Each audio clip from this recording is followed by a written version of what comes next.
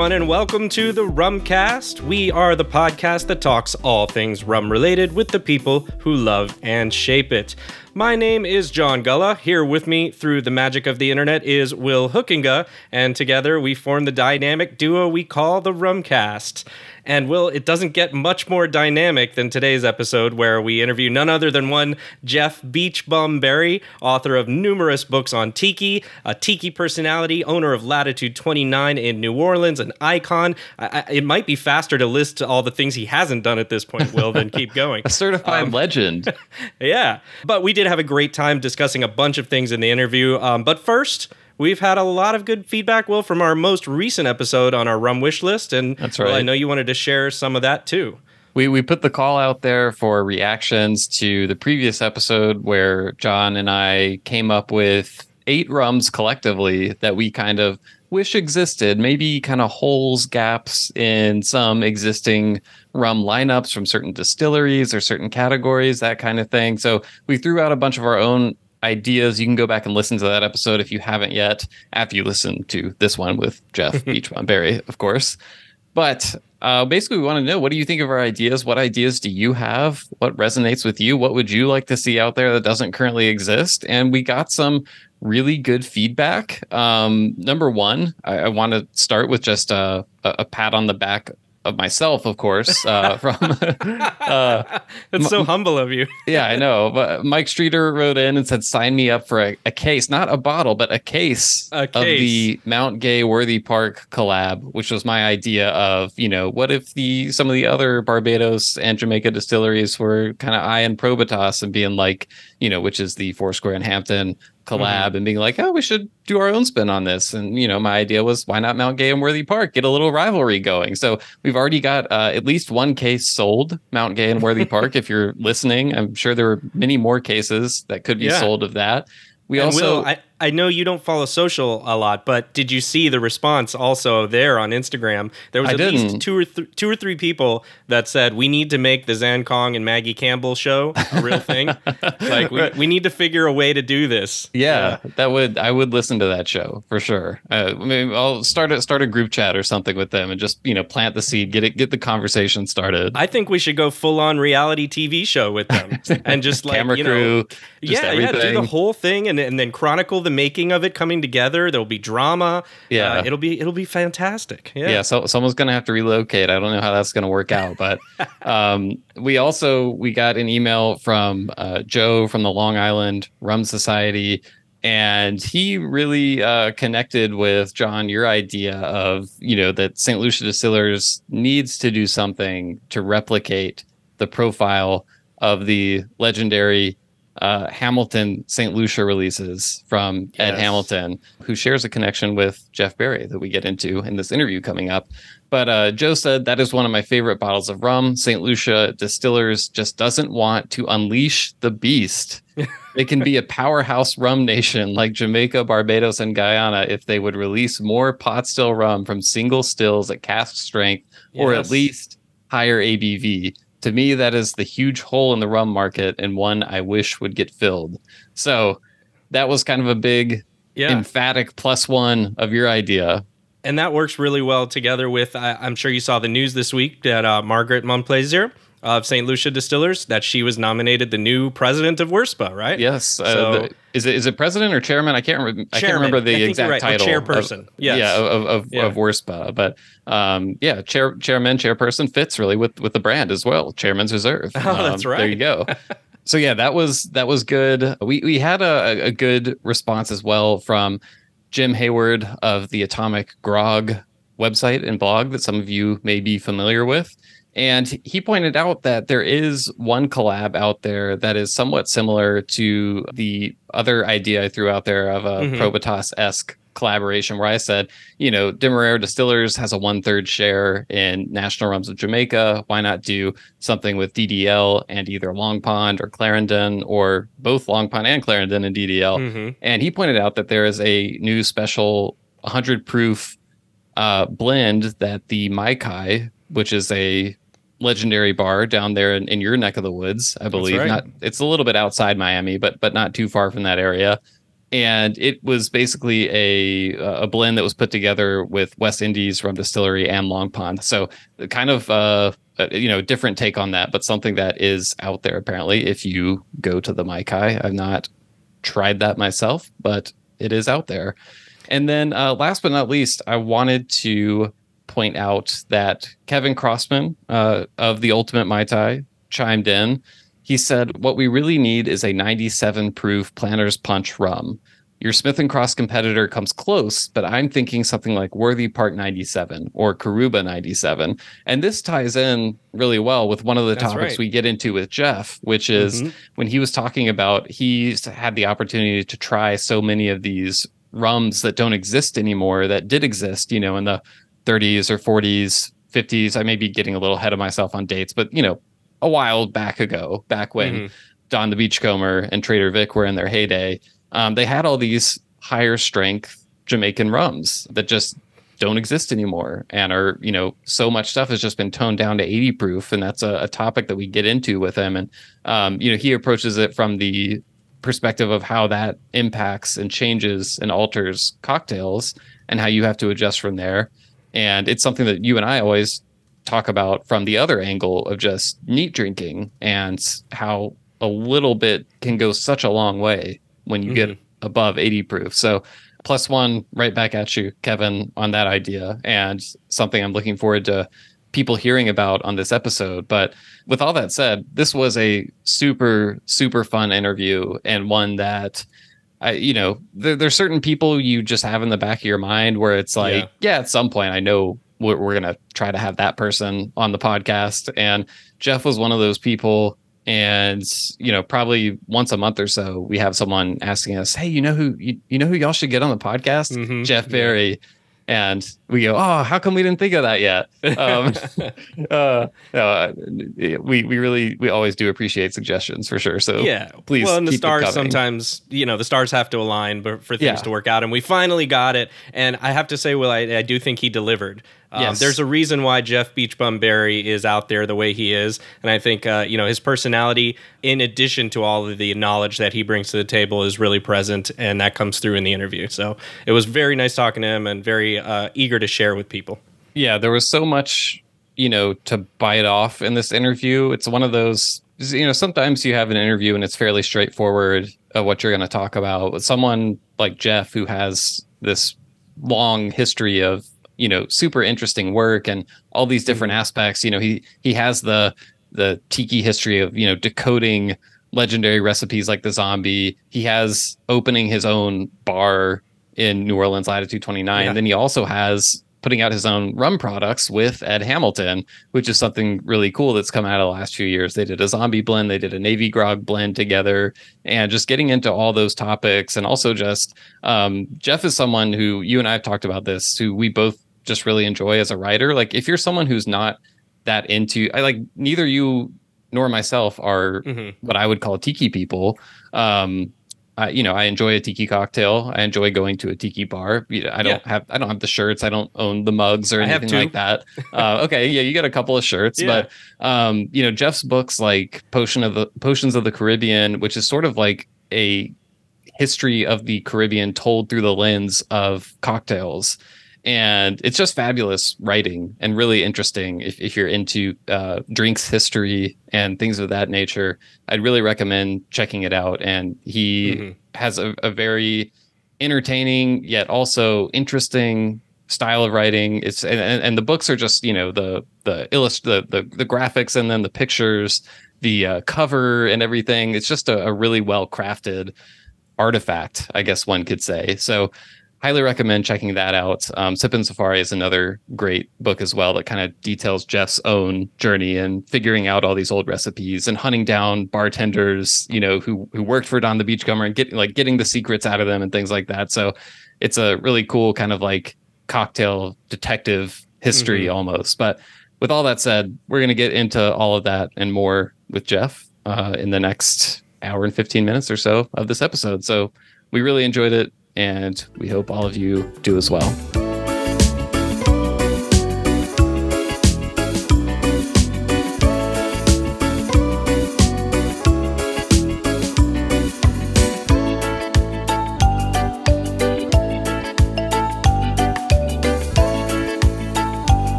right, we are here with Jeff Berry, who you may also know as Beachbum Berry, author of books like Beachbum Berry's Grog Log, Intoxica, Sippin' Safari, Potions of the Caribbean, owner of Latitude 29 in New Orleans, the decoder of the Zombie and scores of other classic tiki cocktails, also Hollywood veteran and writer of iconic movie taglines. I recently learned a really cool fun fact I want to talk about at some point later, Jeff. So many Jeff's superlatives. already uncomfortable. Yeah, I know.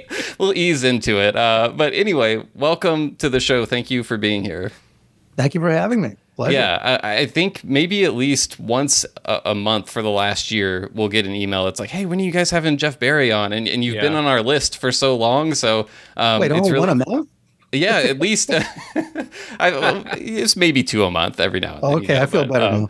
Yeah, it's definitely a high frequency relative to other personalities. But one thing you've said before is that you're a tiki and cocktails person more than you are a rum person. And John and I think, are the exact opposite on this podcast. We're rum people who occasionally wade into tiki and cocktails. So what I'm hoping we can do is kind of meet in the middle and sort of pull each other back and forth, because I think these days it's really hard to get into one of those things without, to some degree, getting into the other. Like, I'm happy to talk about rum. I mean, oh yeah, it's that's not a problem. I didn't mean to sell you too short on your rum credentials. I mean, I've got the bottle right here. I know rum is a huge part of your life as well, but I think there are a lot of rum people who may never even drink cocktails at all, but they've been to a tiki bar at some point, because if you want to drink great rum in most cities, that's going to be the place to do it. So I'm interested to see how those kind of overlap. But I've been reading back through some of your books, going over interviews and stuff this week, and one thing that really stuck out to me, especially as I was going back through Sippin' Safari, was that I feel like there's this whole air of mystery as you're working to uncover these drinks, and bartenders who are holding these long, closely held secrets and everything. And maybe this is just because I'm not as in deep with the tiki world, but I feel like there's less mystery than ever in the world of cocktails. And I think we talked about this with Martin Kate, and he said part of it's because people, want to know what they're drinking and eating at all times these days. But I wanted to get your take on just do you feel that there's less mystery now? And do you feel like that takes away from the experience at all? No, not at all. Jim Meehan, you probably know, a very famous bartender in PDTM, and he said that right now the ethos of the craft cocktail world, which was not the world I grew up in. I grew up in the cocktail dark ages before that, is open sourcing. Publish your recipes, get them out there. There's a whole new world of people who are making cocktails at home on a level that they never used to do before. I mean, when people used to make cocktails at home, they would make a martini or Manhattan or maybe an old fashioned. But now there are home bartenders who I've talked to. I do a lot of events around the country and in the EU, and these people are just they're beasts. They've got the aviary book, the Death and Co book. They're doing the Jungle Bird with the little beads in it and stuff. Oh my God! They scare me. They're so good. So Martin's right about that. I mean, the level of the customer awareness is much higher. But I think that really the elephant in the room here is just the internet. Yeah. I mean, if it wasn't for the internet, nobody would be doing any of this stuff. And also, as much as we love the internet for promulgating good drinking and awareness of good brands, and when it comes to rum and elevating the category and all this, the level of misinformation that gets recirculated and goes viral on the internet is sometimes, I could spend my entire life policing that if I wanted to, which I don't, just let it lie. But a lot of people are walking around with more information than ever, but it's all wrong. Yeah, it's like going from mystery to misinformation, and debunking the misinformation is a lot less fun than uncovering the mysteries, probably. Yeah, it's a double-edged sword, So also the gatekeepers have disappeared, and when I was first writing, I hated the gatekeepers. I'm talking about magazine editors. I'm talking about publishers. I'm talking about film producers. I'm talking about everybody in the media who stopped people from creating content because it wasn't what they wanted to finance. Now that you can create content on your computer and anybody can be a writer who gets published, self-published, or published on the internet. I almost wish the gatekeepers were still around, because there are people who have really no business writing about the subject who just become self-appointed experts. They shall remain nameless. There are many of them. It's just like Hollywood. Oh, please. Same yeah, thing. don't get me started about that. Yeah, but the other problem is that you have self-appointed experts, and their site, their blog gets hits for some reason. And all of a sudden, their word is gospel. Mm-hmm. And all of a sudden, this really awful brand of rum that's got all kinds of additives and doped with, glycerin and all this stuff, which happens to be the favorite rum of some blogger who happens to have a good name for their blog, and they get lots of hits on Google. All of a sudden, that rum is on everybody's lips. And people come into my bar and say, "Do you have this rum?" And we say, "No." The last thing you ever want to do is insult the taste of a customer. Yeah. Right. No, we don't have the Z word rum, but we do have this rum, which might, fill that part of your palate. I mean, it's always a matter of guiding people away from the bad and toward the good without hurting their feelings. But I think I got us off track. The question was about mystery. And mystery was definitely the reason I got into all this. I mean, if everything was out there when I first started drinking these drinks, I wouldn't have had to go to all the trouble I did. I probably never would have written a book and never would have talked to these old bartenders and gotten their stories, because I wouldn't have had to. Having said that, that was primary research. That was shoe leather. That was actually talking to people who were alive and who had been in the golden age of Tiki and who had practiced the craft. And now I do feel a lot of sympathy, rather, for people who are getting into mixography now, who are writing about drinks. You can't really do primary research about that era anymore because everybody's passed on. Right. I mean, if you took the trouble to be a professional and track down people, you might not find anybody. So I happen to be in the right place at the right time, for once. And speaking of that kind of thing, in terms of, like you mentioned, now it's open source, but there was all these things that you had to do and research in the past. I know the New York Times, and I think it was Wayne Curtis, called you the Indiana Jones of Tiki drinks. And of course, you also wear a trademark hat, so you have that in common. First off, I wanted to ask you, which of Indiana Jones films is the best? And second...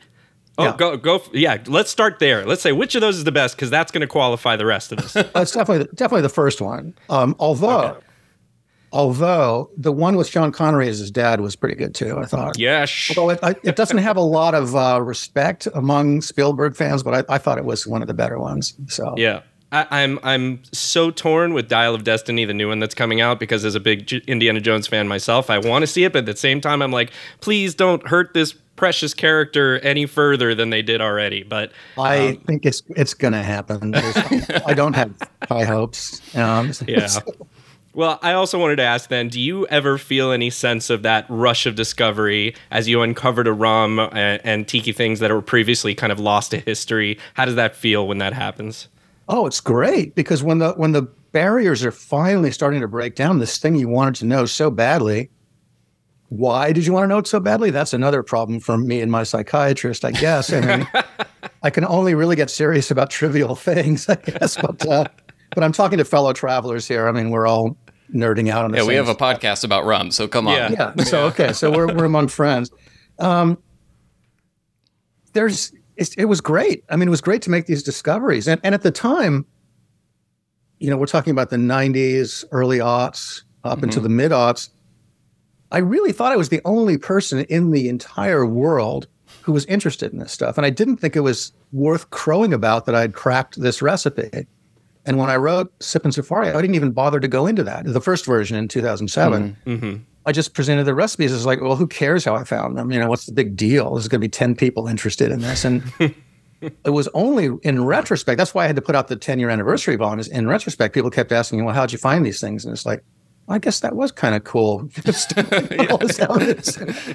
Yeah, I think in reading back through it, and I would encourage anyone, because I know we have a lot of people who listen to the podcast that are just into rum and maybe, not deep into Tiki. Like, I try to tell those people, you should get Jeff's books, particularly Sippin' Safari and Potions, because just the history and the storytelling going into the discovery of that, and Potions really has a ton of great history and stuff in it.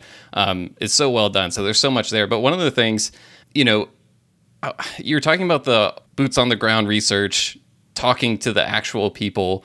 And you had these bartenders who worked at Don the Beachcomber, places like that, who had these closely held secret recipes for decades. How did you go about getting them to reveal their secrets? Because I've seen you write that you had a buddy, Ted High, I think his name was. Ted Higg, yeah. And he would he was the one who would really get them to open up. And when you would talk to them, they would just tell you, rum and fruit juice, and that was it. So like, they told that to Ted too, but he was persistent. I mean, he's the extrovert to my introvert.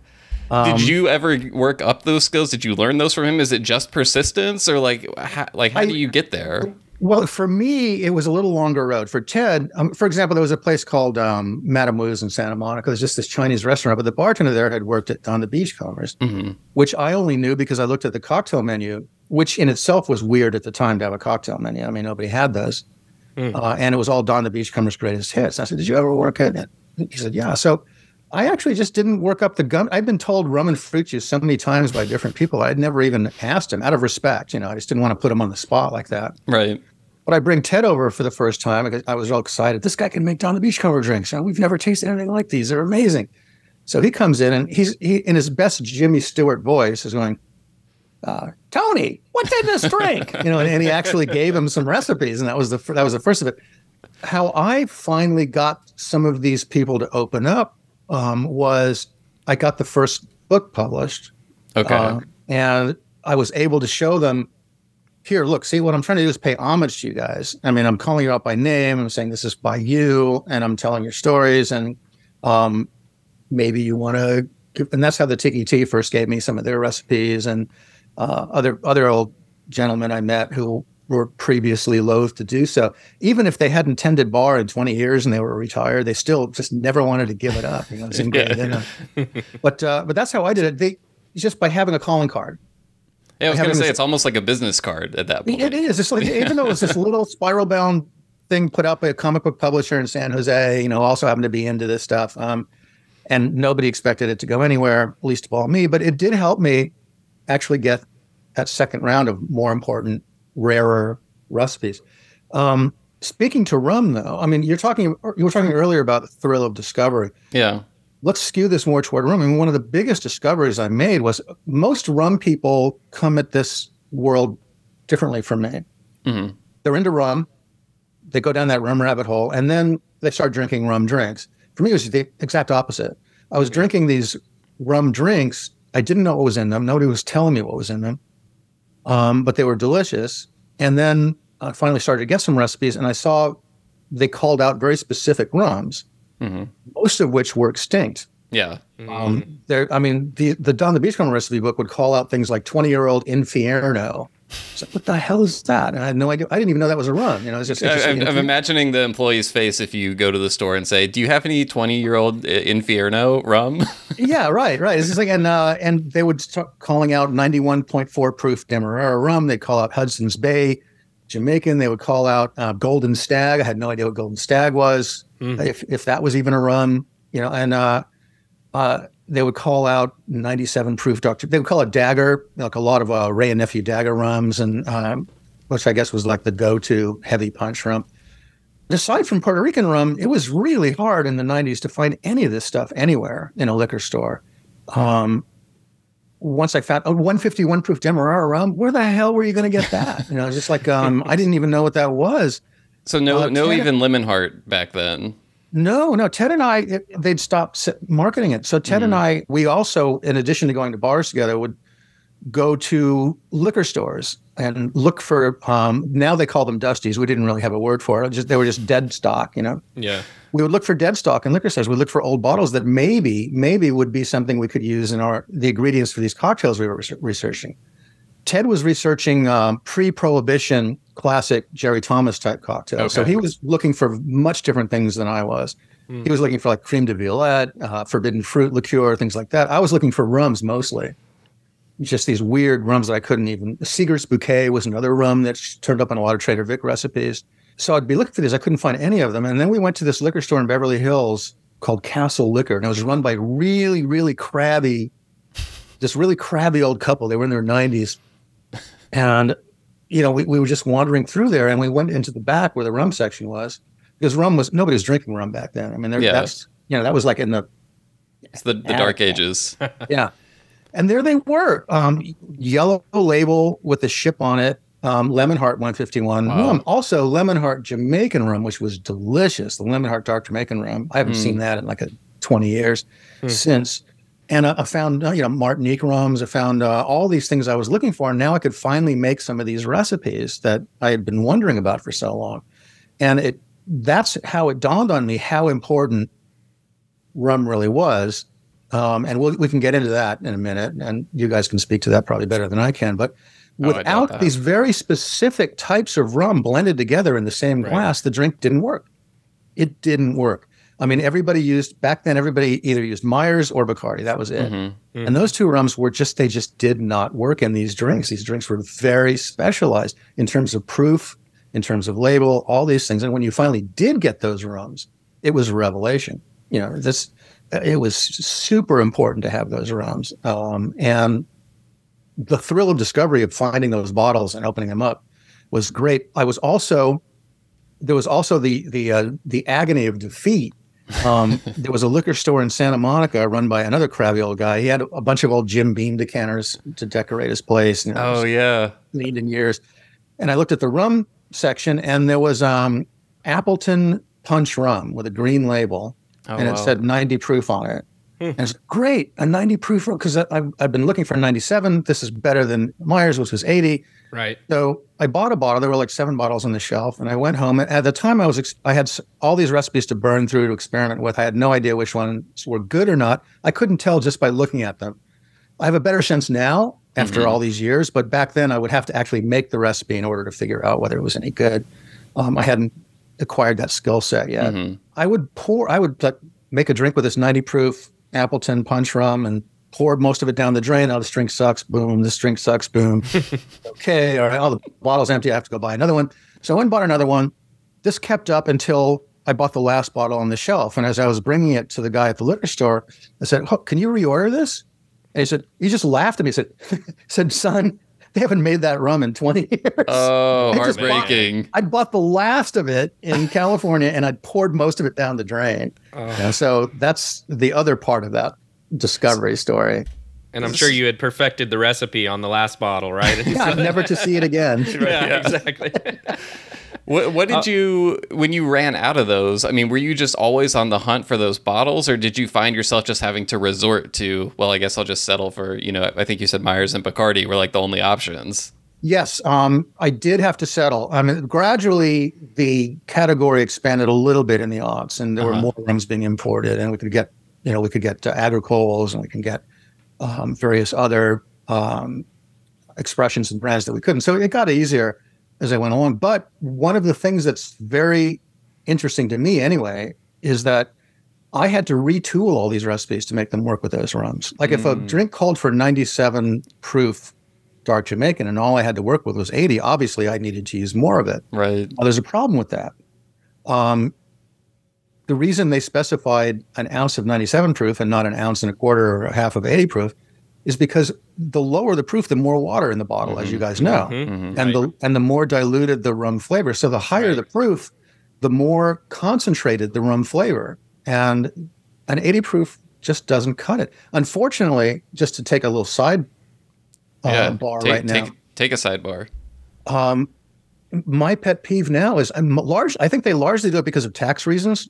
I mean, the lower the proof, the lower the taxes, the import taxes and export taxes, and almost everything is standard 40 ABV now, 80 proof, and it just doesn't. Give me one quick example: the daiquiri. Yeah, I never understood why anybody drank daiquiris. They just tasted like spiked limeade because they were made with an 80 proof Puerto Rican rum, or for that matter, an 80 proof Cuban rum. It's like, what's the point? When I finally got to try one with an old Cuban Bacardi at 89 proof, it was like, oh, now I get it. Everything clicks. Yeah. Light bulb. I understand now. It's just like, and finally, we live in an age when we can finally get rums like Ed Hamilton's White Stash, which I believe is 86 or something like that. And you've got other, for a while, Bacardi had re-released their 89 proof as a heritage, but that went away.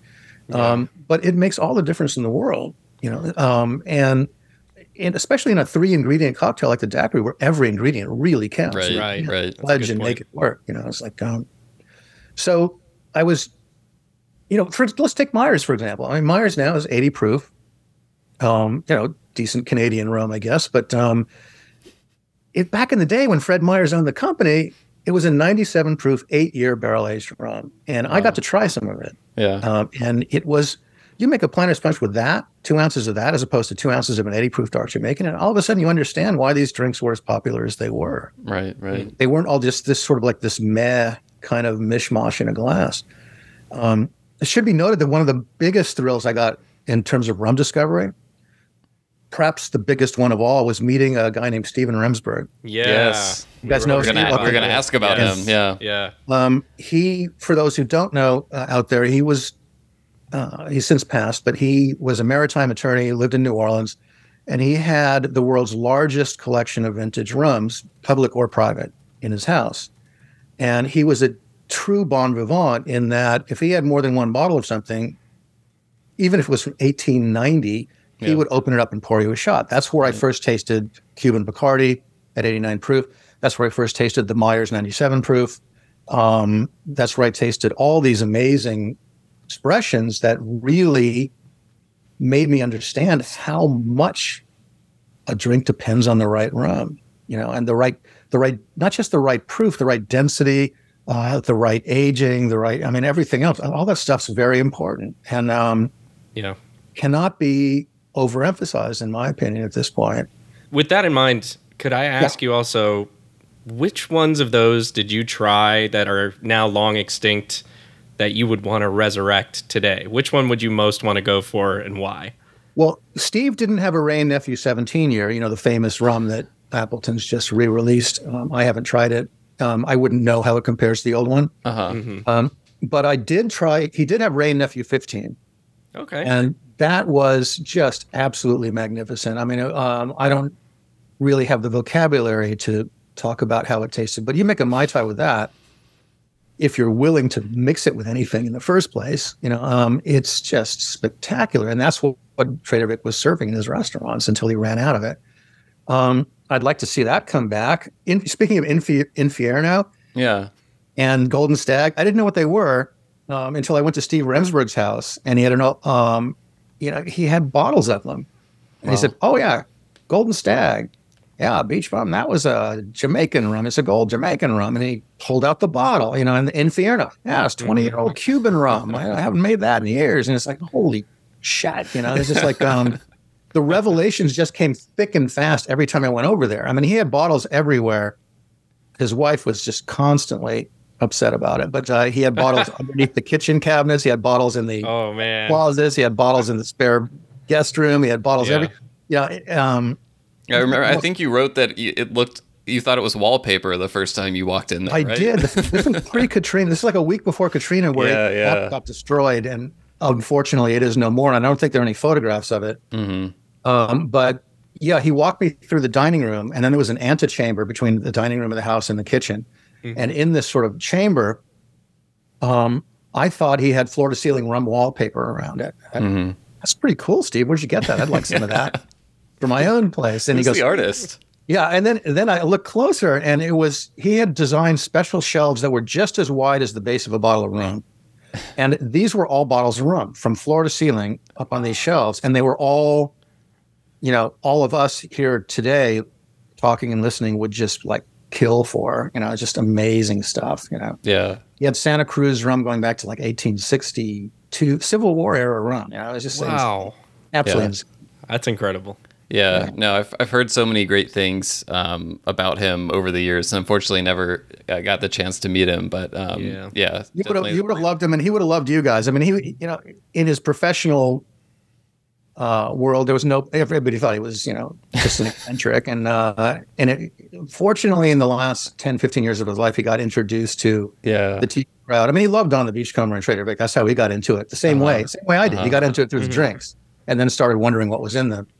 But he got to meet a lot of the people in the cocktail world, and he really enjoyed entertaining, having people over. Yeah. Oh, one more rum that I tried at his house that knocked my socks off was Sigurd's Bouquet. Really? Seagrass Bouquet from Trinidad, which the Angostura Company used to make. Wow. And it had just this weird lemongrass kind of taste. It had just an exceptional flavor and character and mouthfeel, and great entry, mid-palate. It was just perfect. And then I looked at the back label and it said, "Ways to serve, Seagrass Bouquet." And it said rum and Coke. Why not? Yeah. No.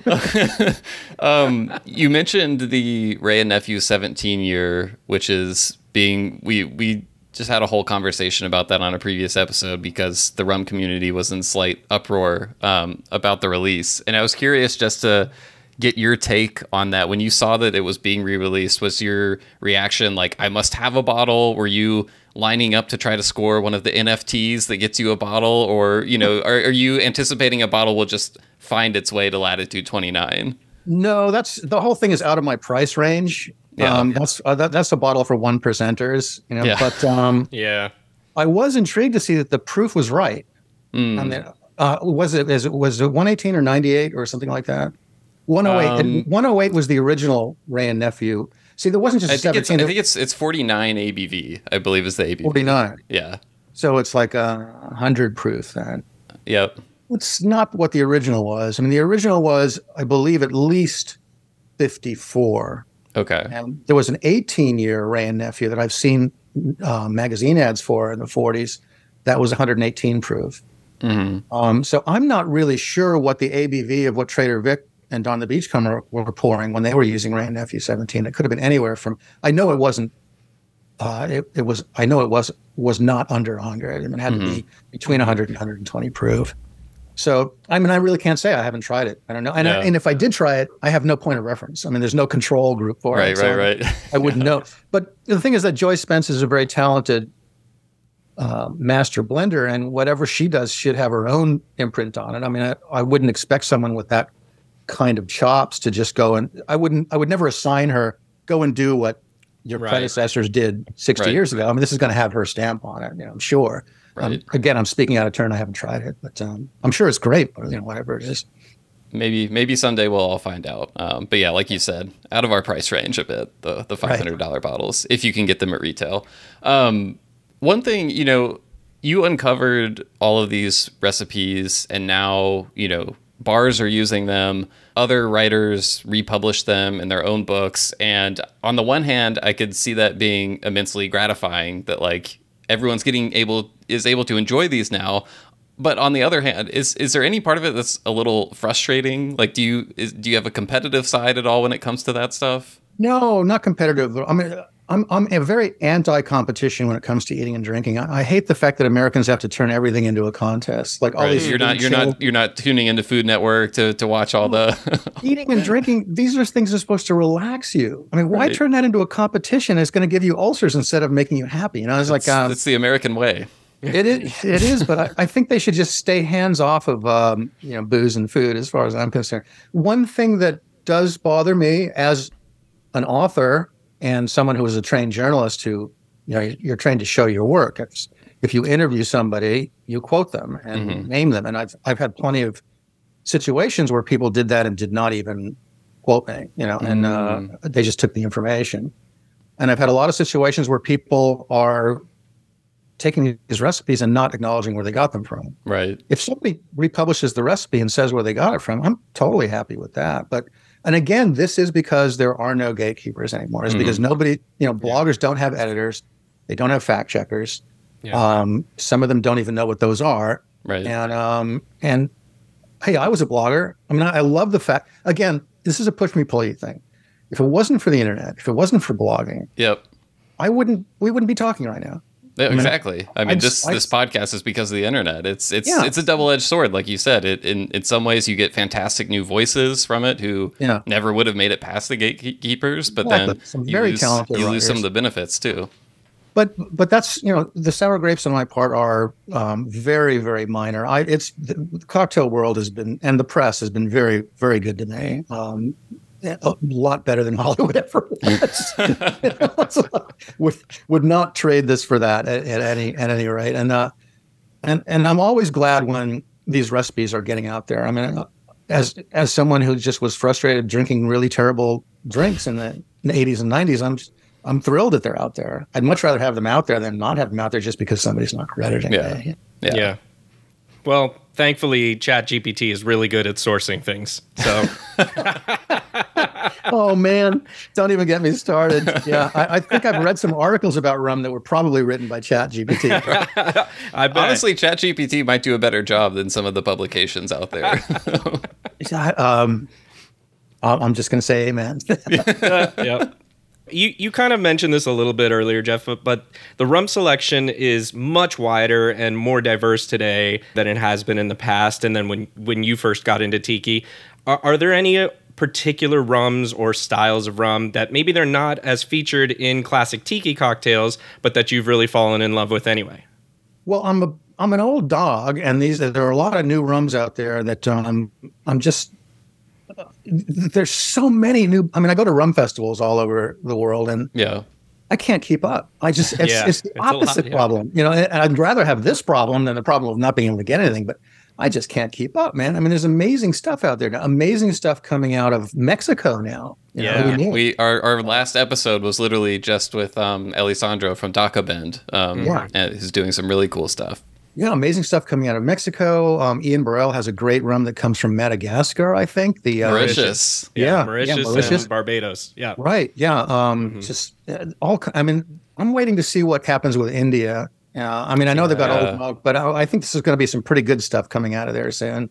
They have a huge rum scene there, so certainly it seems like that's burgeoning, and that more rums will come out of that are high quality. I'm desperate to try more of the Amrut stuff from over there. Oh yeah. Well, it's a worldwide phenomenon now.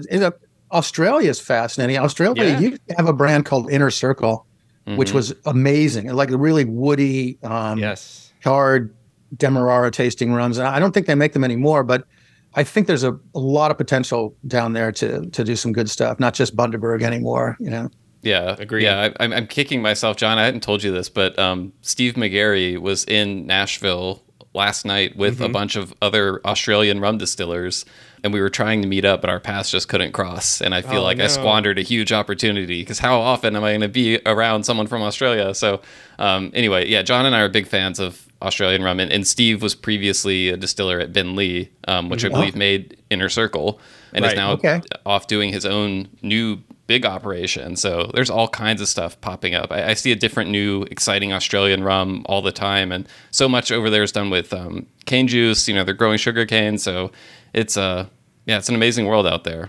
Yeah, Hawaiian rums too. Yes, I think Kuleana's doing some amazing work. Yeah, some cool blends. I was over at their sugarcane fields and their distillery and saw them in action. And it's like these guys are going to be big. It's really good stuff. At least they should be big. I mean, once sugarcane rums takes off. Exactly. We're trying to do our part. Yeah. So Will showed that bottle of the Hamilton Zombie Blend when we started, and we definitely it's also what's in here as well. Excellent. Not just a cocktail rum. It is sippable. I wanted to know a little bit more about that. I know you chronicled what we believe to be Don Beach's original zombie blend back in your book Sippin' Safari. And then you took it was 2 years of experimenting to arrive at your own blend of rums. I wanted to ask, and I don't know if you're allowed to say this, how close is that to Don's original blend? Well, it's not as close as you might think. I mean, the irony of all this was that Ed and I got together and I pitched him the idea. He said, do you want to do a Jeff Berry label of my blend, Jeff Berry blend or Latitude 29 blend? And I thought, well, I know people do that, but it just seems kind of egotistical. And it's just, what does the consumer get out of that? And I thought back to when Trader Vic was blending his own Mai Tai rum, and he also blended a Navy Grog rum, and they all came through the Julius Wiley long defunct distribution network. But the thing is, Vic had an amazing palate, and he made really, really, really good blended rums. I mean, the Mai Tai rum he did was absolutely delicious. I mean, I used to just drink it on ice, and the Navy Grog rum he did was too. And what those two things did was they made it good. It wasn't only a good thing to drink, but it really was a plus for consumers. For example, with the Navy Grog, if I wanted to make one without the Navy Grog blend, I'd have to go to God knows how many liquor stores before I found a Demerara. Depending on where I live, it's not that hard here, but it's hard in a lot of places, especially control states, where you have government-run stores that don't have anything in them. So I'd have to track down some Demerara. I'd have to track down a dark Jamaican. I'd have to track down white Puerto Rican's not a problem, but it's probably the only one that isn't. And I could spend 3 days doing that before I could make my drink. And what Vic did, which I thought was genius, was he put it all in one bottle, and all you have to do is just buy that one bottle and then pour 3 ounces of it out instead of 1 ounce of 3 different bottles. And also, you make a consistent drink every time that way. Like you're not always going to get the same brand that you like in order to make the drink. I mean, you're going to you might have to settle for a lesser, especially when it comes to the supply chain problems we're having now post-COVID. For sure. Where you can't get anything. I'm down here anyway. We're having a hell of a time getting even the most basic cocktail product. So you're going to have to try and figure out an alternate way to do it. Well, this way, Vic did what he covered the 3 C's. Consistency, you're going to get the same tasting drink every time. You're not going to have to substitute anything. And cost, you're only buying 1 bottle instead of 3 bottles, of which all have various price tags on them. And convenience. You've got it all in 1 bottle and you just pour it out. So those 3 C's were kind of what I thought of when I was talking to Ed, and I pitched him the idea. Well, Vic did a Navy Grog and my turn run. Let's do a zombie run because getting 151 Demerara, thanks to Ed, we can get it in most markets now wherever he's distributed. The zombie is a very popular thing. It's in all these tiki bars, and having everything in 1 bottle would be great for consumers, and it would also be great for professionals behind a bar. Because if you have a bar in Washington State or in where you can't get Demerara 151 probably, and if you have a bar in a state, and there are quite a few states that have this law where you cannot marry bottles.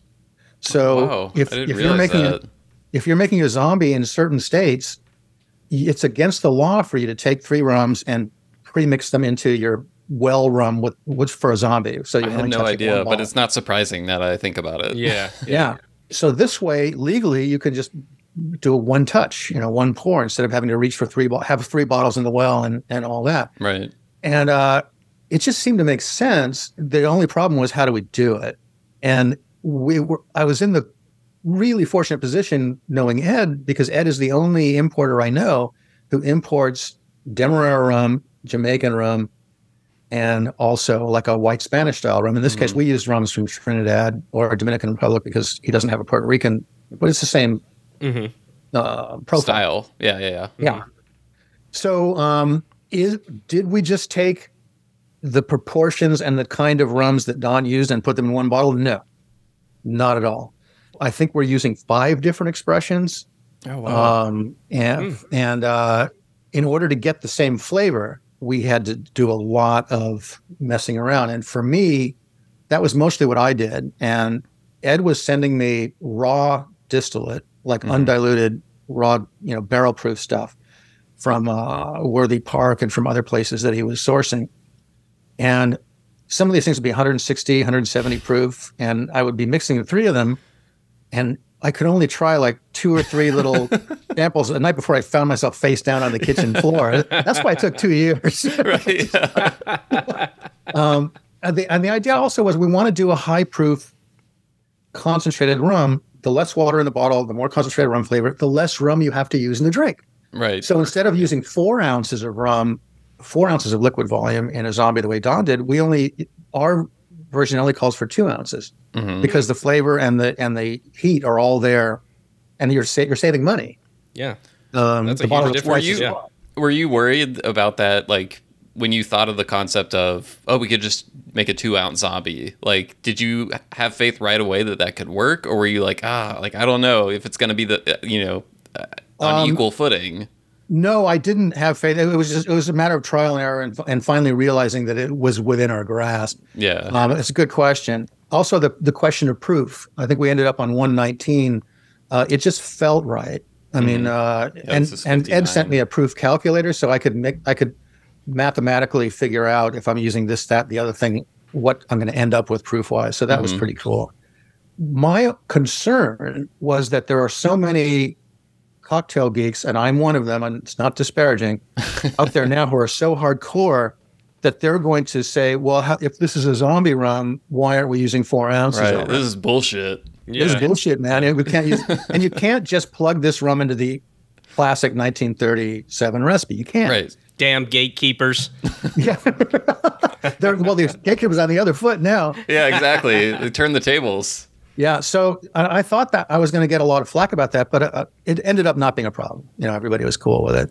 I mean, I feel like you've earned the benefit of the doubt a little bit, Well, thank you. If anyone's going to do it. Is there, I was looking at the zombie recipe, and correct me if I'm wrong, because you would know, and there's a good chance I'm wrong, but is this kind of a hybrid recipe of some of Don's, or is it, because I think this one has grapefruit juice, but I don't know if the 1934 had grapefruit or not. It did, but it was in something called Don's Mix. I mean, here's an example of how I had to rejigger it a little. Yeah. And I also rejiggered it just for ease. Like there's not room on a bottle to explain Don's Mix and say, right. Yeah. So separating them made more sense. See footnotes, scan this QR code to find out what Don's Mix is. And magnifying glass. Exactly. It was we had a hell of a time getting all that stuff on the label. What this is I have zombie recipes from now at this late date. I have the original from 37. I have another one from 44 that Mariano Liquidine had when he was the head bartender in Chicago. I have another one from 1970 from the guy from Palm Springs, Hank Riddle, and another couple.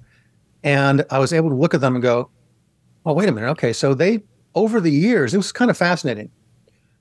Don's recipes changed a lot over the years. He was a tinkerer. He didn't stop tinkering. And one of the things he was tinkering with was, how do I make these incredibly complicated drinks in a short enough amount of time so that people don't complain? Right. And in higher volumes, because each place that he would go to as his career progressed had more seats and it had to serve more drinks.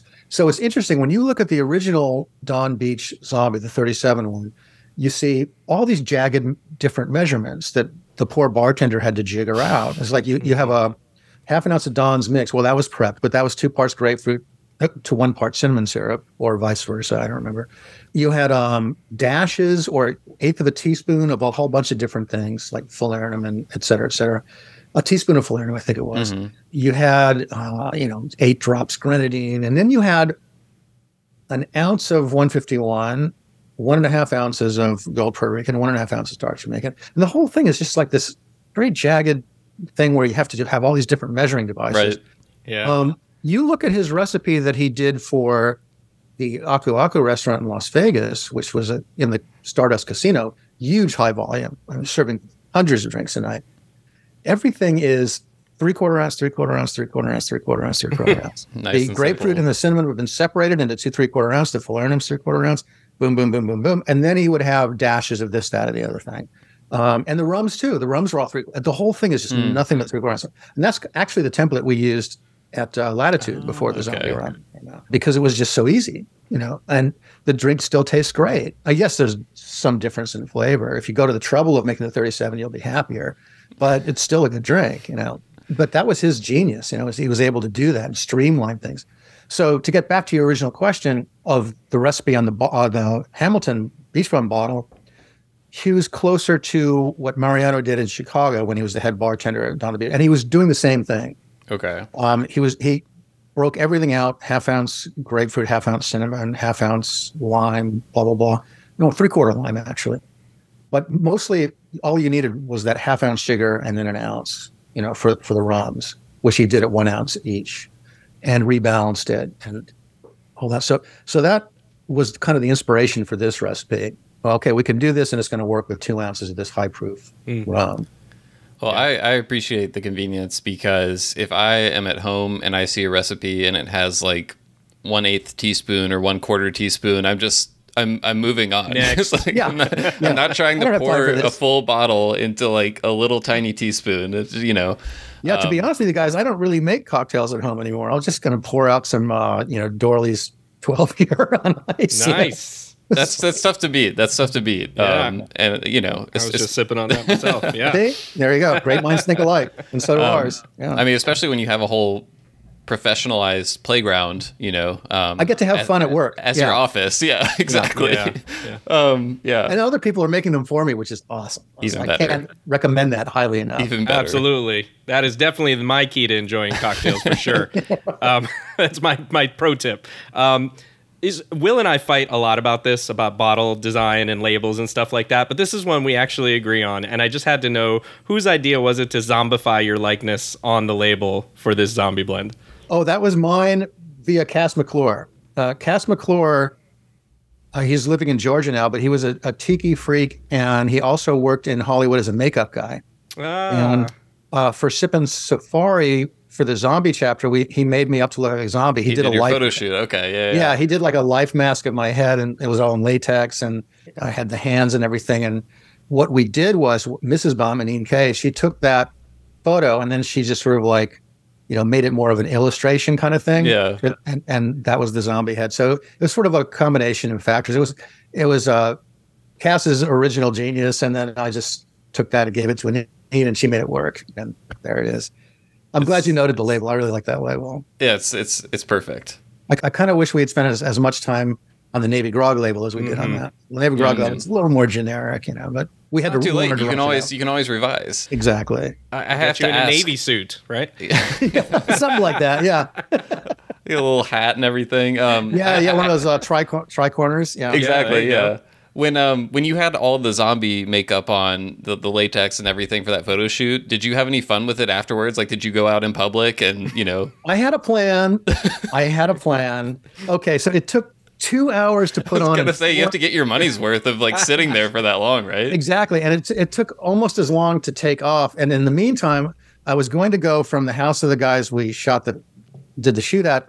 I was going to drive to the local supermarket and then just take a cart and just walk around with the zombie makeup. And I was foiled because the way the eyes were, he had like eye strips. I could only see my feet. I couldn't really see anything. There's no visibility, so I couldn't drive, and I certainly couldn't walk through a supermarket. That probably made you more zombie-like, though. I was going to say that might have stumble worked. around, right? You would have just had to pay for all the broken stuff in the store, but that's worth it. It's cool, sir. Don't worry about it. We'll clean it up. I'm just imagining you pushing a cart through the grocery store, like just full of raw meat and stuff like that. What a zombie would probably pick up. It was what a missed opportunity. But on the other hand, I didn't get shot in the head by a zombie fan. That's true. Yeah.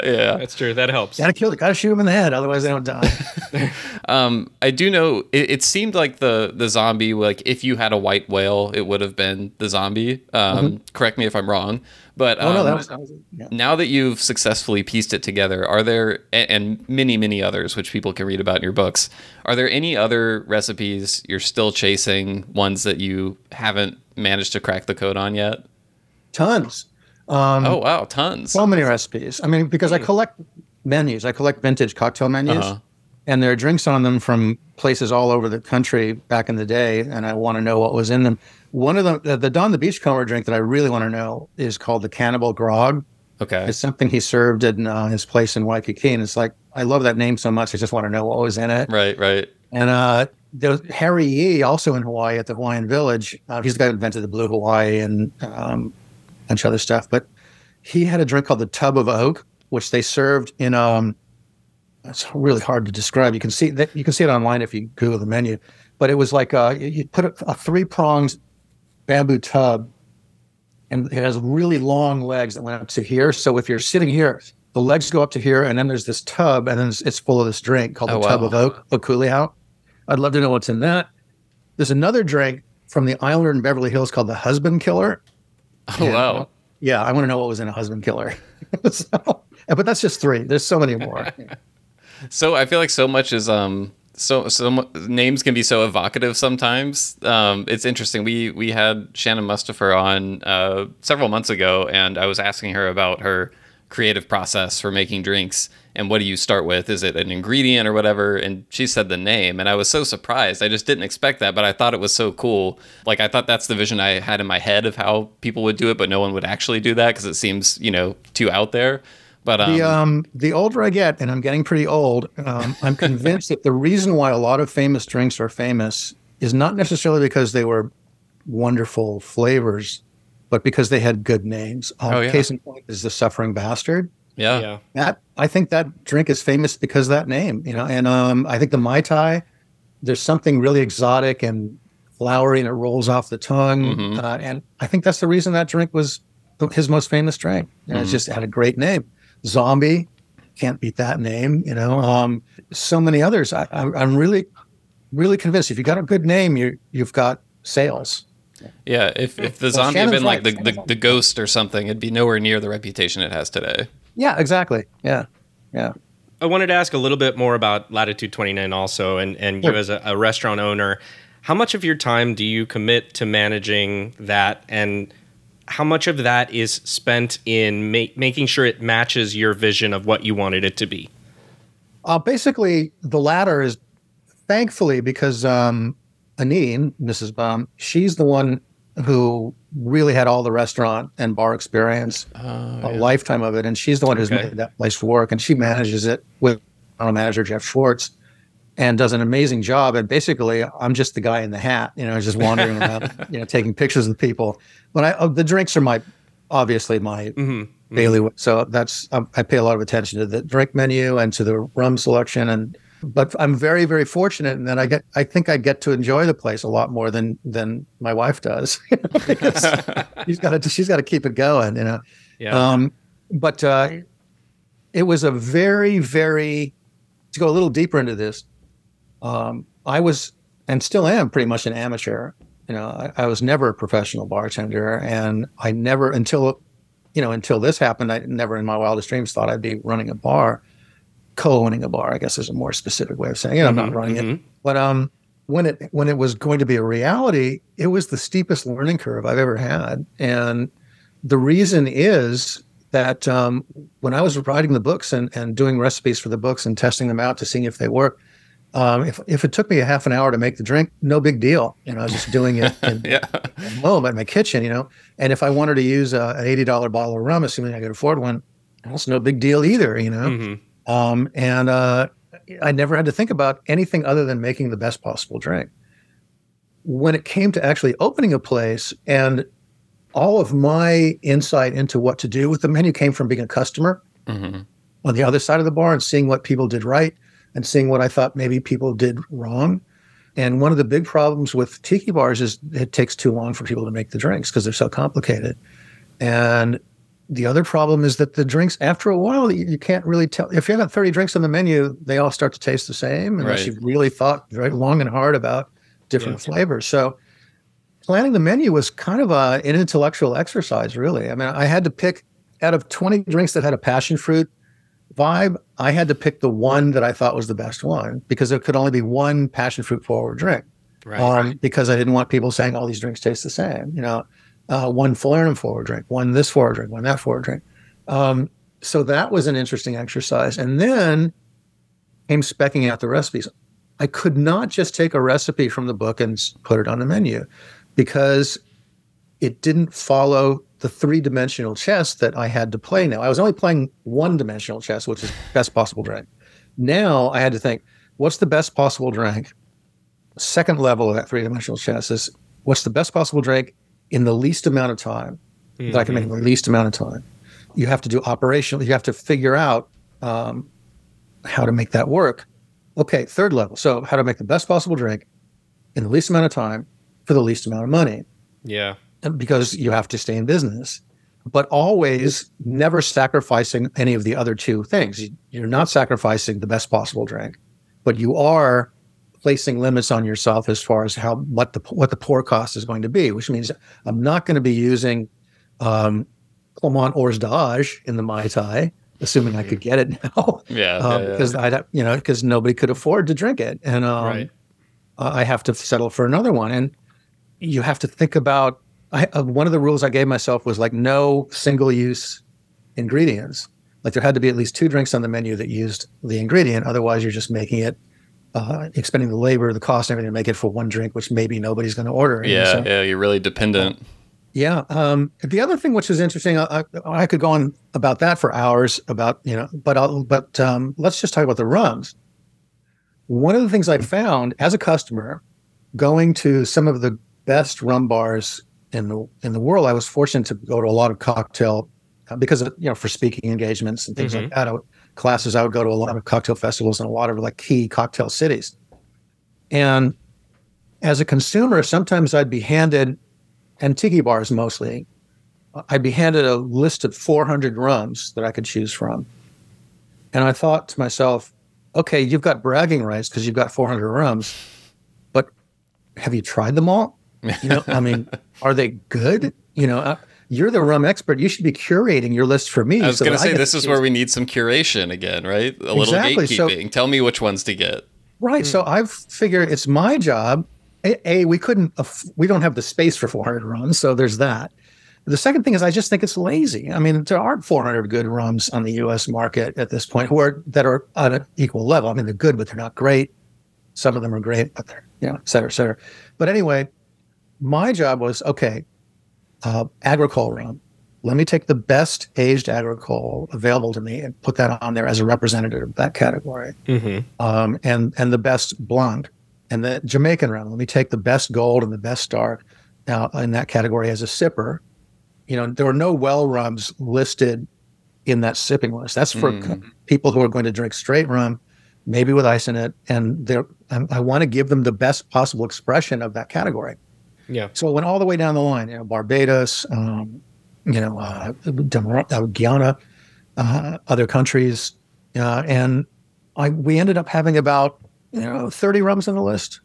And even that I felt was too much. But there were cases when I just couldn't stop at one rum. I mean, for example, a Clement 10-year, I think is a magnificent rum. And I also had to have a Nissan Elevée Sous-Bois in there, which I think is also a good. So I had more than one. Can't leave out the Nissan. Yeah. Yeah.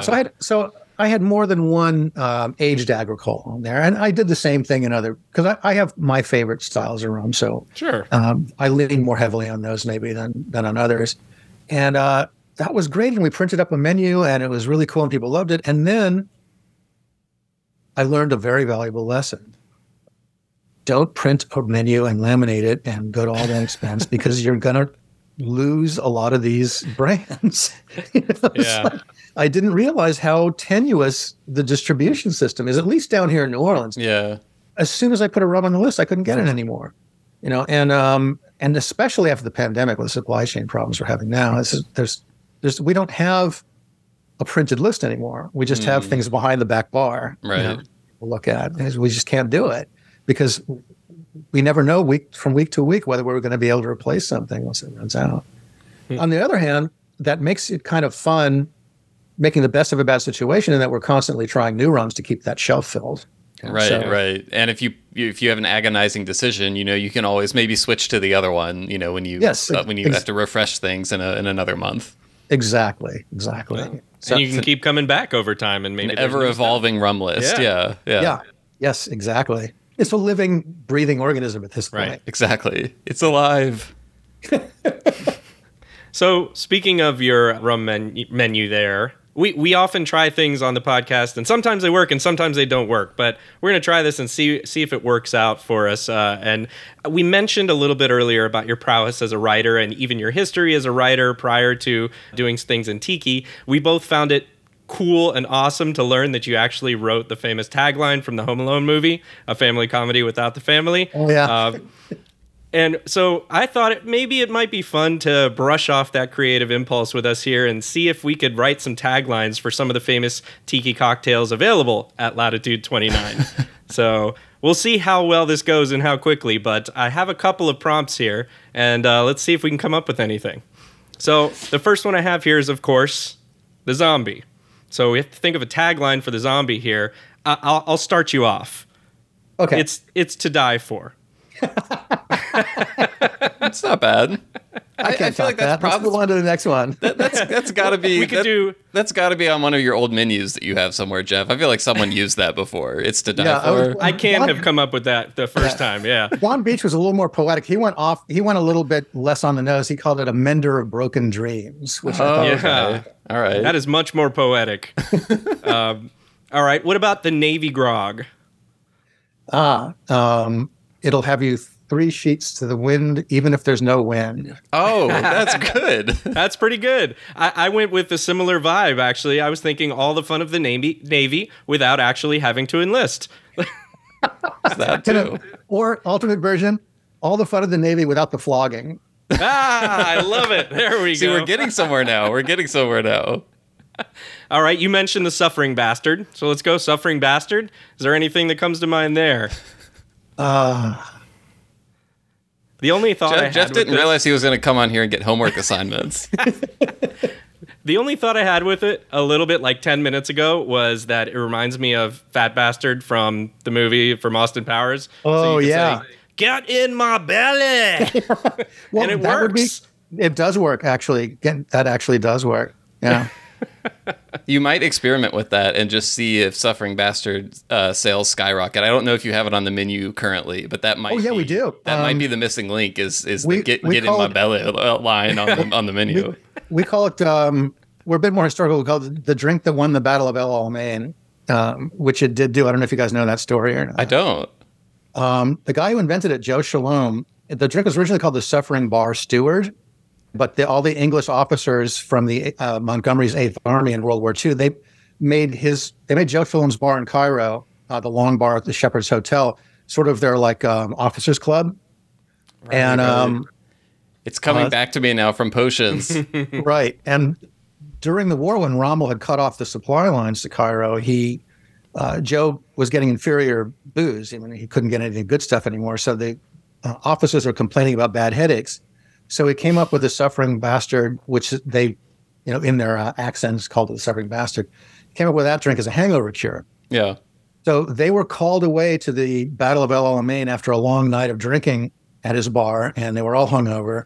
And they had to fight the Nazis in the desert.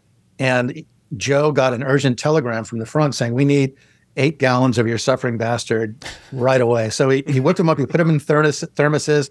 He put them in taxi cabs and drove as far up to the front as they could. And apparently the officers got their Suffering Bastards and the British won the battle. That's amazing. And this became viral in the 1940s because it was not only sort of an officers club, his bar, but it was also a press club for all the foreign correspondents who were covering the war. And they seized on that story and just like made hay out of it. How could you not? Yeah. Yeah.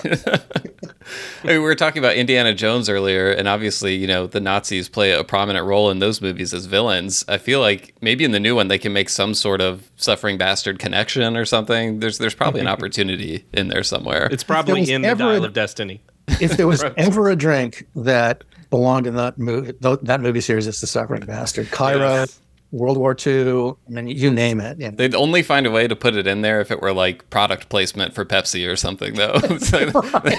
No one makes money off the Suffering Bastard except for, tiki bars maybe. But there you go. On the note of drinks, a few, kind of random questions I had that I wanted to get to before we wrap up here in a few minutes. What is the last drink you had that really, delighted you in an unexpected way? Well, this is kind of, I'm not dodging this question. This really is true. No, it's always a good way to preface an answer. Yeah. I'm not ducking the question. What happened to me was the Tiki Tea used to be my local tiki bar in East Valley. And of course, their signature drink, they're most famous for Ray's Mistake, which I've never been able to parse. I've never been able to figure that drink out. Yeah. They're all secret, And it was my favorite drink there, and I drank it all the time. But I left LA in 2007, and I hadn't been to the Tiki Tea in, maybe 10 years. It was back this last November. And of course, I ordered a Ray's Mistake. Mm-hmm. And I have to say that drink surprised me the way it did when I first tasted it, because I had my sense memory had gone. Yeah. All I remembered was that I liked it. I didn't remember why. And once again, that mysterious, elusive flavor came back to me. And it's like, and that really, out of all the drinks that I've had all around the country in Europe and South America in the last few years, that still surprises me. That's a great answer to the question. And I won't give you any grief for it, because I think that's a relatable experience. Not just in food, but I mean, sometimes I'll hear, an old song I used to like when I was a much younger man, and I'll realize I haven't heard this in probably 15 years, and it you bring all these new things to it. I don't know, it changes the way you experience it. You have more perspective, you have more life experience, and these things, you bring that to bear on it. I mean, because the last time I had one, none of this, didn't have any of this second act of, opening a bar and being ferried around to speak at conventions and stuff. And all that happened after my last Raisin Mistake. So coming back to it, having been around a little bit, you have a new appreciation for it. You're absolutely right. Yeah. Okay. So we have one more special segment at the end. Before we get to that, I want to ask one last question, which is, if there are distillers out there listening to this podcast thinking, boy, I'd really like to get on Jeff's 30 rum, very exclusive pared down rum menu at Latitude 29, what can rum makers do to stand out and get the attention of bar owners, bartenders, to end up getting into great places like Latitude 29 where more people will get to experience their creations? That's a great question. And I've been asked that before by distillers. I think we were both at. I remember you talked about this at the ADI Rum Summit in New Orleans, and I wanted to revisit it. Yeah, I don't remember what I said at the time, but I've thought about it since then. And I've looked at our list and I've had more inquiries. And I think regionality is very important. Like there was a guy there at the convention we were at, who was making rums from Texas, and he said, "Well, how do I publicize it? Texas rum. You publicize it as being a rum from Texas. Everyone loves Texas. Everything's bigger. It's great. Yeah, make bigger bottles. But how many other Texas rums are going to be on some bar's rum list? That's going to stand out. It's like, oh, okay, that's going to be different from a Jamaican rum. It's going to be different from even a rum from Louisiana. There's Louisiana rums out there that's going to stand out. Karen Hoskins does the same thing with her rum from Colorado. Yep. And I forget mountain. She calls it mountain rum or something. It's like Colorado mountain rum. I think it's on the label, something name. Like that. Yeah. And the guys from Texas had a catchy name too. Something about Pecos, or I don't remember exactly what it was, but it was, it was all you need is at this point is to exploit your regionality. Now, if you're from a region that already has rums coming out of it and you want to get on our list, I'd say do not do anything at 40 ABV. Go high. Yes, thank you. You're preaching, Jeff, right now. John and I always talk. We talked about 40 ABV with cocktails earlier, but I mean, 80 proof rums, they don't guaranteed ruin the neat drinking experience, but I've never had an 80 proof rum neat that wasn't better at even slightly higher proof. Yeah. Sure, absolutely, because you're just drinking extra water in it. I agree with 100%. And it must be said again, I think we already touched on this earlier, that back in the day, you would be hard-pressed to find a 40 ABV rum. Yeah. Almost every region was making higher proof rums. 97 was the norm. 97 was the norm for British islands, and 89 was the norm for Spanish colonies. I mean, now they're all independent nations, thankfully, but they still have those rum traditions, and it made a difference. It makes a difference. I'm afraid we're going to wake up in a world 40 years from now. We're all going to be drinking 35% ABV rum. They're just going to keep squeezing the margins, right? It's very interesting because I was looking at some Philippines rums, and the brand that I'm referring to, they export their rums at 40 ABV, but they have a lot of 35 proof stuff that's sold domestically. Right. The Dominican Republic is the same way. I've seen that. Yep. Oh, really? I didn't know that. Yep. All right, Jeff, I know we got to get you out of here.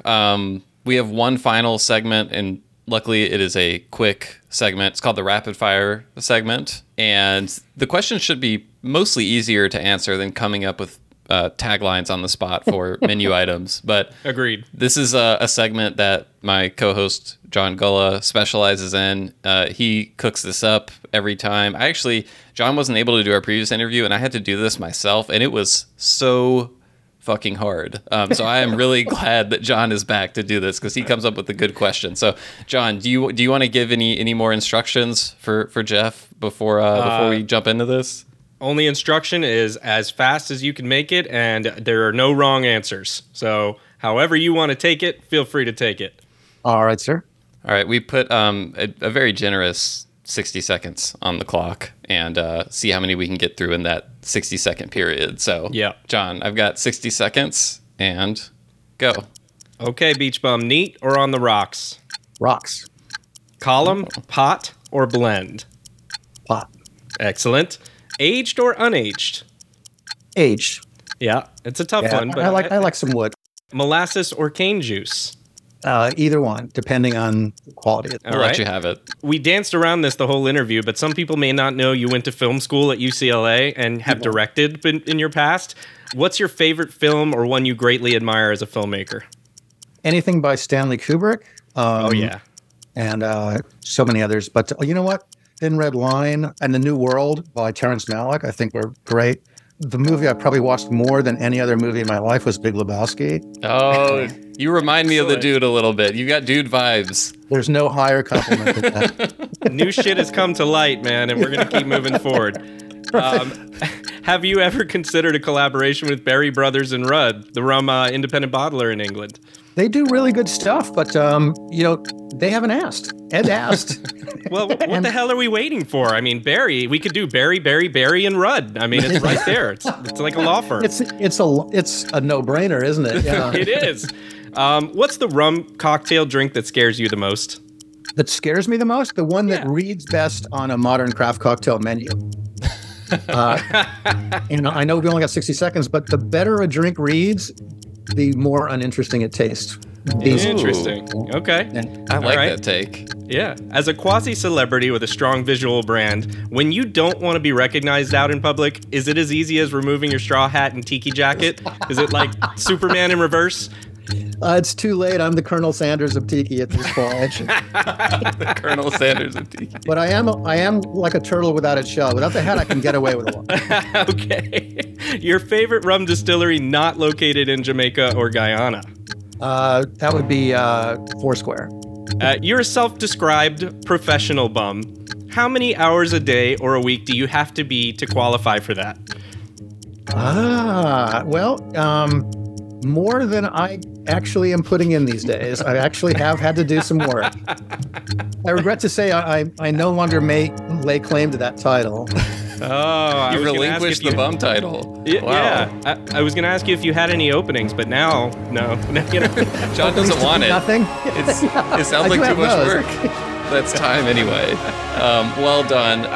That was the other thing that occurred to me reading back through all these books. I was like, these books are so deeply researched and reported, and the writing is so good. The Beachbum facade is totally not believable anymore once someone reads Potions, There's just too much in there. There's some line, and I know writers hate this, but I want to torture you just for a second. You had this one line. You have a gift for simile, I think, and you wrote... If you find this approach to history fetishistic, you are correct. Like a foot worshiper to whom the human body is merely a life support system for toes, to a cocktail freak, the Caribbean's historical timeline is not the painting but the frame. Do you go out of your way to think those up, or do they just come to you? I have to credit all of that to aged rum. There was a seminar at Tales of the Cocktail a while ago for cocktail writers, and one of the questions, I asked it. I thought it was the elephant in the room. And during the Q&A after the seminar, they were all talking about how they write about cocktails. Yeah. And I asked the question. I said, "You guys write about drinks all day. Do you drink while you write?" And everybody dodged the question, and I said, "No, I would never do that." And I was thinking to myself, lying stack. And then it was Wayne Curtis. Wayne Curtis had said, "Yeah, of course I do."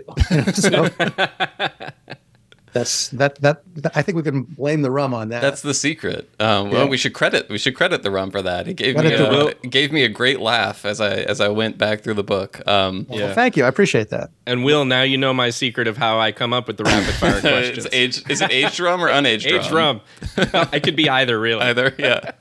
All right, Jeff, I know you got to run. This is a delight. Really enjoyed catching up with you here. And I don't know, at some point, John and I will end up in New Orleans at the same time, and we'll all come down to Latitude 29 and pick out one of your finely curated rums from the menu to enjoy together.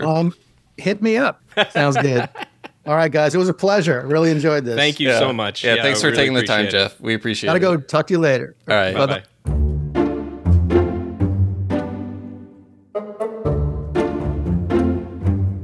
All right. Thanks, everyone, for listening to another episode of the Rumcast. We hope that you enjoyed this interview with Jeff Berry, the bum, as those Such a fun one. as those close to him like to say, and maybe those not so close to him. He's the bum. He's great. But yeah, we had a blast. I hope that came through with this interview. Super enjoyable conversation. And if anything stuck out to you, please let us know. Send us an email if you have any questions, anything more you'd like to learn that we didn't get to. Maybe we can hunt down some answers for you. So and let us know who else from the rum world you would like for us to track down and drag onto this show or program, as John likes to lovingly refer to it as. Send us an email, host@rumcast.com. That's host@rumcast.com. Or as always, you can find us on social media. John, where are the best places to do that? Yep, at the Rumcast, Instagram, Facebook, or Twitter. And so we're all over the place there, and you can comment or like one of those posts, and feel free to share. We're okay with people sharing. We enjoy that, and we like seeing things go around. There was some really cool posts being shared this week of the previous episode that we did, and so I love to see when the word is continuing to spread amongst rum, and we try to talk to the great rum people too. So it's really fun to see how the tendrils of the internet continue to work through. Trying to get our tendrils in more places. I don't know like about a that, big but rum octopus just reaching everywhere. And we're gonna leave that imagery right there, and we're gonna keep going. Speaking of tendrils, though, I'm not gonna leave it there. Speaking of tendrils. Who has tendrils everywhere? Ed Hamilton. As I was just thinking through this episode and us talking, and we talked about St. Lucia Distillers and Ed Hamilton, man, I just want to be Ed's got tendrils. Yes, I want to be Ed Hamilton in a way because, man, you know what it is? We need to have some sort of law about talking about rum, that the more rum conversation happens, the more likelihood Ed Hamilton's name is going to come into it. 6 degrees of Ed Hamilton. Yes. I think the rum world's small enough that it could be everyone's within 3 degrees of Ed Hamilton, probably. It might be 3 degrees. 3 degrees of Ed Hamilton. That's the next rum from him coming. But yeah, man, I just, I look up to him and all he's done over his long career. And it definitely, when one speaks of tendrils, you must mention Ed Hamilton. That's a new sentence for sure. The first time that's ever been uttered. Well, I think that's as good a note as any to end this episode on. But thanks everyone for listening. And if you do want more Rumcast, as we like to remind everyone, you can go to patreon.com/therumcast. That's patreon.com/therumcast. We're doing bonus episodes, which we're about to record one right now, right after this. We're doing happy hours, which we're going to go to that right after the recording of the bonus episode. We've got a little marathon tonight. We're going to talk some rum. We're going to hang out with Rumcast listeners. It's going to be awesome. So if you would like to get in on that, just go to patreon.com/therumcast. You can join in, support the show that way. We always appreciate it. So, John, with all that out of the way, let us retract our tendrils and close out this episode. I'll see you next time.